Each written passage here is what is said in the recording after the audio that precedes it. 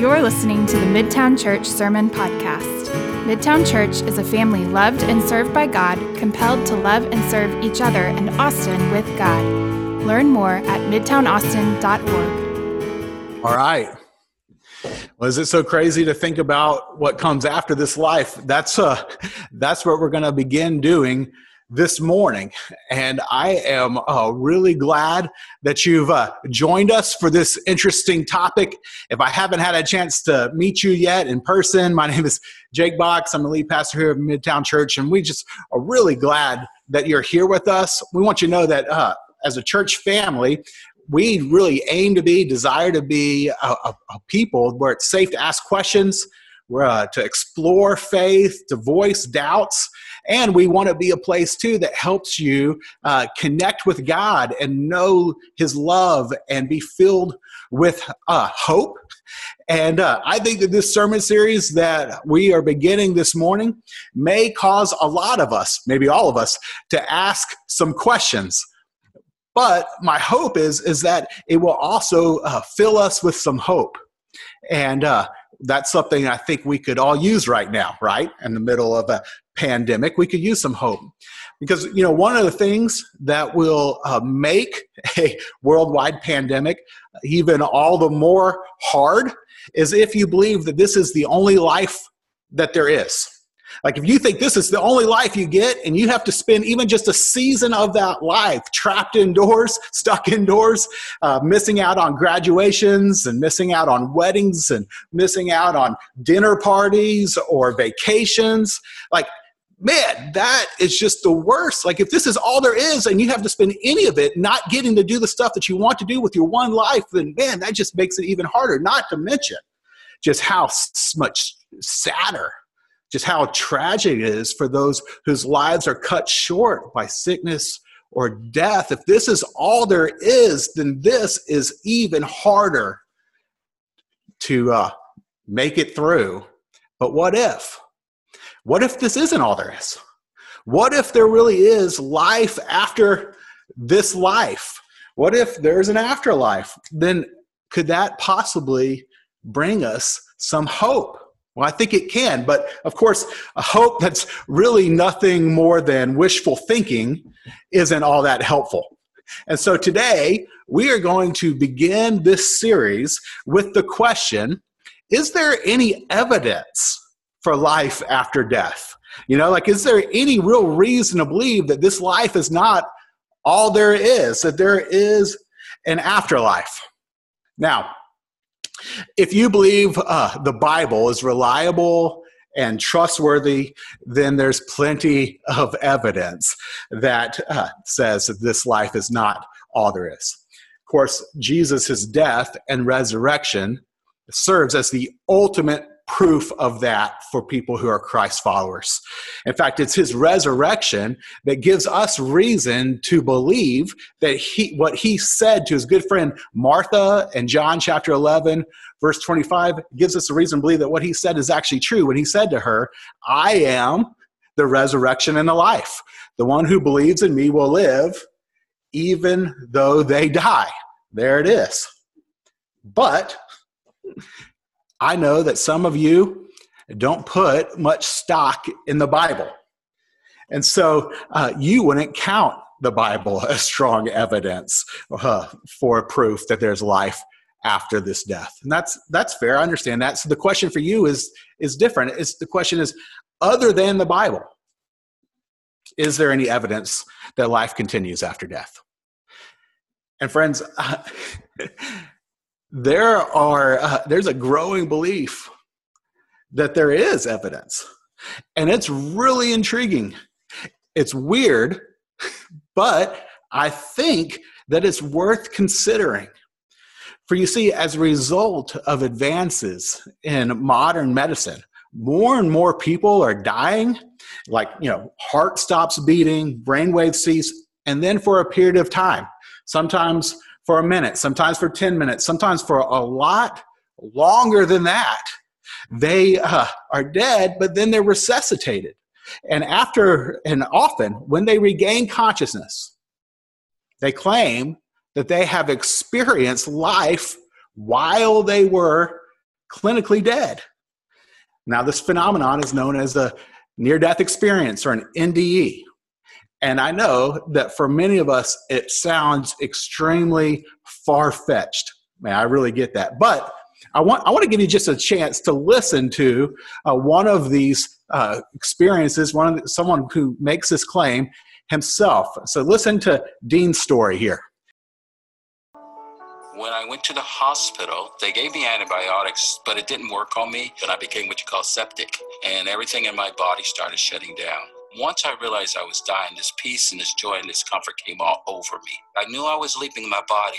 I went through the floors in the hospital, coming out into the atmosphere, and it was a blue sky, and I remember leaving the earth and seeing the solar system. I remember traveling really fast. There was a light before me. It looked like a window. And when I came into that realm, all I could think of was everything is right. Nothing's wrong. It seemed like everything there was glad I was there. The trees were glad I was there. The flowers were glad I was there. The water was glad I was there. Some people say it was peaceful. I like to say it was past peace. I think the reason for that is there's nothing to be peaceful from, because I was in a realm that had nothing going wrong with it. I remember going up to the trees, and then the trees just started opening up for me. And there was a pathway that was laid before me. And so I started moving in that direction. It's almost like I was gliding, like on a people mover that you have in the airport or something like that. And as I went through the forest, it seemed like everything in the forest was saying to me, he's going to see the king. And when I got on the other side of the forest, that's when I saw Jesus Christ. He was real bright, brighter than any light I've ever seen, even the sun. And I remember looking into his eyes, thinking, he loves me so much. By the time I'm thinking of him loving me, it's old news, because he even loves me more. And then he looked at me again and he said, no, it's not your time. Go back. And I didn't want to leave. But I felt like he was saying, I need you there more than I need you here. And I remember how sad I felt. I felt like a newborn baby crying as I was leaving. And I remember coming in through the blackness again, back through the universe. I came through the hospital. I remember hovering over my body for a moment, seeing everybody move around in the hospital, and then I settled into my body. They said I was clinically dead, which means your heart and your lungs are not operating. So in the sense of a skeptic, I always tell them, you may say I didn't go to heaven, but you can't say I didn't die, because it didn't have any brainwave at that time. They can say I didn't go to heaven, but I died for an hour and 45 minutes. I went somewhere.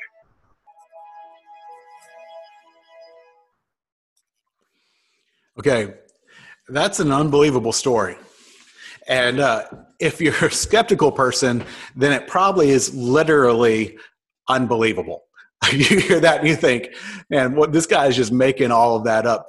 And man, I completely get that. But did you know that stories like these are not rare? Like, to me, I used to hear a story like this every once in a while and just think, okay, that guy just made up a story and he's going to write a book. He's going to try to make some money off of that. But did you know that back years ago, the Gallup poll did a survey in the U.S. and discovered that, hear this is wild, 13 million people claim to have had a near-death experience.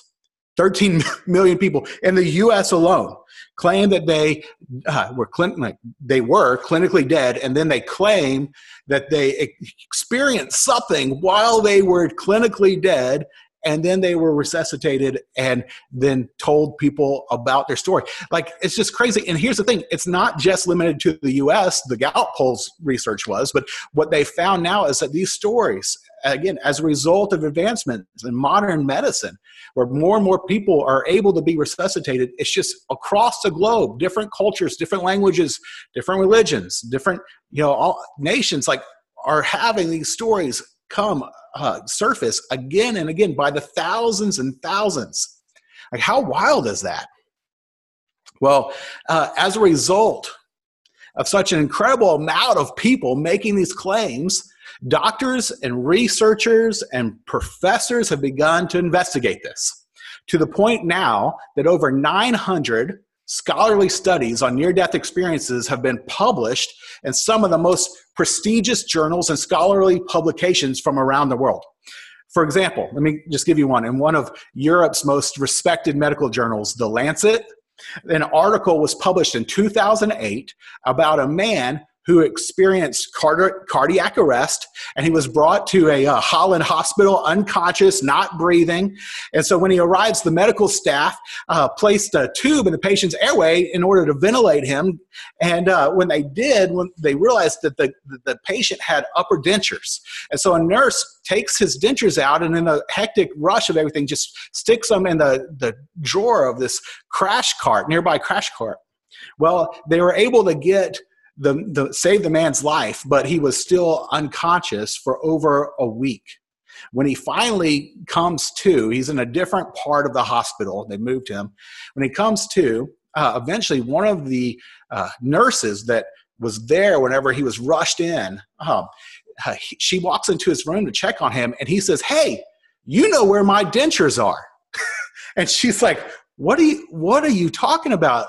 And he says, no, you were there when I got here, which, remember, cardiac arrest, he flatlined, heart not beating, not breathing. But he says, no, you were here when I got there, and you took my dentures out and you put them in that one cart, the top drawer, the one that had all the bottles on it. And she's like, I have no idea how you would know that. And he went on to explain, like, no, I was actually out of my body watching everything happen while this was taking place, and I saw you put my dentures in that crash cart. Well, she grabs a couple of her colleagues. They go look for this thing, and sure enough, they find it exactly where he says they would be. Like, how? I don't know about y'all, but like that's just wild. I don't know. I don't really know what to do with that. But like, again, this was published in the Lancet. This is like what? So, okay, cardiologist Michael Sabom, he hears about stories like this. And so he begins to ask his own patients, did you leave your body when your heart stopped beating? As a cardiologist, he was working with a lot of people that had cardiac arrest. And so when that happens, he asks them this question. And then he asks them, if you did leave your body, did you stay in the room? Like, did you see anything? And what he found is that oftentimes his patients would say, yeah, like it was really weird. I wasn't even going to tell anybody about it. But I did. I left my body and I stayed in the room for a minute and I saw what was going on. And so he started gathering their details. And what was fascinating is that they were able to report details of what was happening in the operating room while they were clinically dead. And they were things that he, the doctor, could verify because he was in the operating room. He was the one operating. So he's like, you shouldn't be able to see this, but I should be able to see it. And we're saying the same things happen. Now, this is so weird. So this has caused him to begin a 5-year project where he began to study near-death experiences. And then after 5 years, he published his findings in the Journal of the American Medical Association, or the JAMA, which is like the most prestigious medical journal in America. And then Dr. Janice Holden, a college professor and researcher, read Dr. Sabom's research in JAMA, and she began to study the people in his study. So she took 93 of the people that he had cited in his research and specifically examined the scientifically verifiable details they claimed to have observed while they were clinically dead. Details like who was in the operating room, what kind of medical instruments were they using, what kind of music was playing in the room, and on and on. And here's what she discovered. To quote her, it's right here. She says, of these out-of-body perceptions, 93% were completely accurate. 6% contained some error, and only 1% were completely erroneous. Now, that's wild, isn't it? See, friends, when I say, okay, there's a growing group of people who really think there's this evidence, perhaps this other source of evidence that there's life after life, the reason why people are beginning to believe that is because of the credibility of the near-death experiences, in the sense that they're able to verify details that clinically dead people describe happening that they should not be able to describe as happening because they're dead when they're happening. And people think, well, this is so crazy. Now, A radiation oncologist named Jeff Long also read Dr. Sabom's JAMA article, and he did think it was crazy. He was like, these people are making this stuff up, or they're really biased in it. He was extremely skeptical, so he set out to start researching NDEs himself in order to prove them wrong and provide another plausible explanation for these experiences. He has now compiled the largest number of NDEs in the world, thousands upon thousands from all across the globe, including 31 different languages. And as a result of his research, he has become absolutely convinced that consciousness, that life exists after biological death. Now, certainly, not everyone arrives at the same conclusion about what NDEs mean, okay? So I'm not saying there's no room for people to have different views on this, but Dr. Jeff Long, in all of his study, like he'll say, like, look, I've thought through every plausible explanation for why these things are happening, and there isn't a good rational explanation other than that there really is life after this life. In fact, I've got a video here of him speaking where he addresses some of the common skeptical arguments. I want you just to listen to this. Some skeptics think it's impossible to study something that isn't a physical phenomena that you can visibly see and measure. However, I can assure people with those concerns that science broadly embraces subjective phenomena. That's the entire fields, for example, of psychiatry, etc., subjective, qualitative, if you will, research. So it's very well established scientifically, very well validated, and very well accepted. A basic scientific principle is that what is real is consistently observed, and the overwhelming consistency of what's observed in near-death experiences strongly bespeaks their reality. The way I study near-death experiences, again with the best scientific methodology that seems to be published, is through a very, very detailed survey. There's over 100 questions that I ask.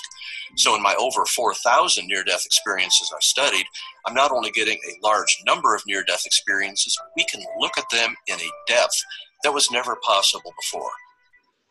Some skeptics have proposed that near-death experiences are due to hypoxia, which is low blood oxygen levels. Well, that's a reasonable hypothesis because, after all, at the time of a life-threatening event, typically you are going to have reduced oxygen levels in the blood as a result of the trauma or injury that led to that close brush with death. In any other altered type of human consciousness, dreams, hallucinations, psychotic events, you typically have confused sensorium. Experiences may skip around in dreams that are very common.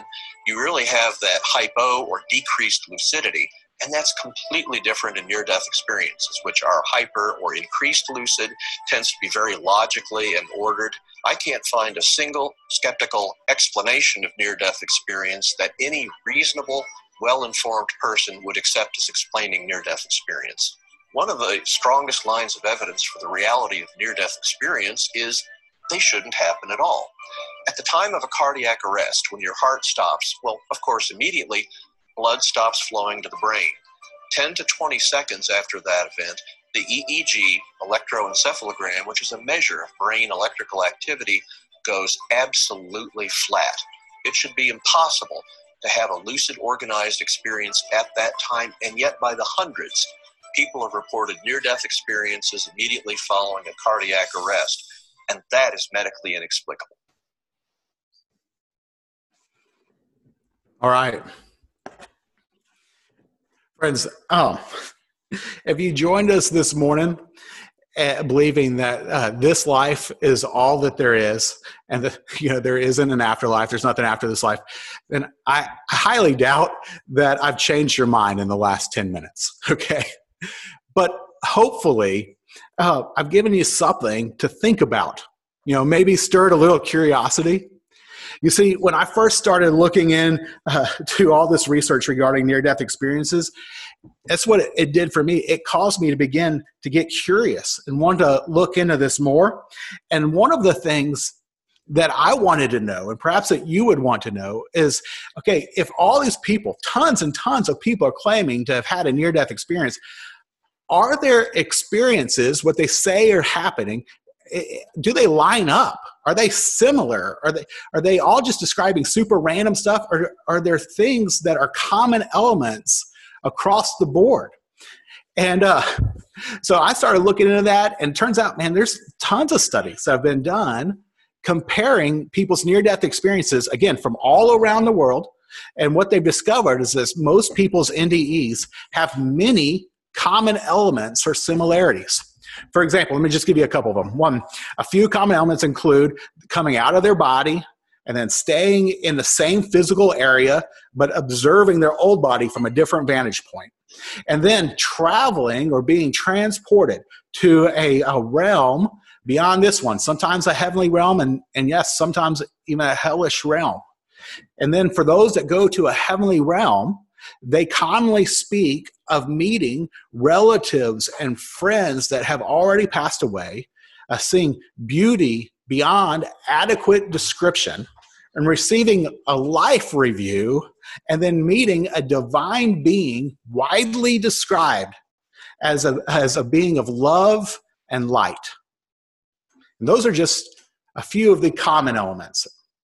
In fact, studies have revealed that there are more than, or right about 40 common elements that show up again and again in people's near-death experiences from around the world, regardless of culture, language, or religion.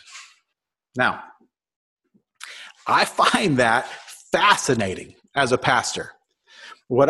Because researchers have taken these 40 common descriptions and compared them to what the ancient religious texts of the major world religions say regarding what the afterlife will be like, and they've done this to see how or if the common near-death experience descriptions line up with these religious texts. And what they found is that most of the religious texts had up to 5 of these things in common.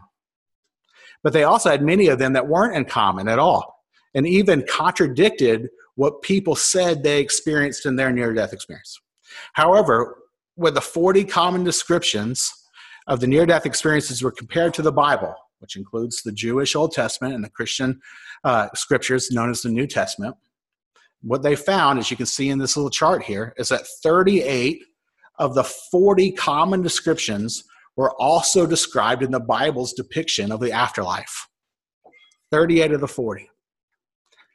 And I think that's really intriguing. My friends, I was asked, like, how do you explain that? I think that the explanation is that God, through the Bible, has revealed to us that there is life after this life. And he's begun to describe what that life is going to be like. See, I think near-death experiences serve as an extra biblical piece of evidence, confirming that God, through the Bible, has told us all along that there's life after this life.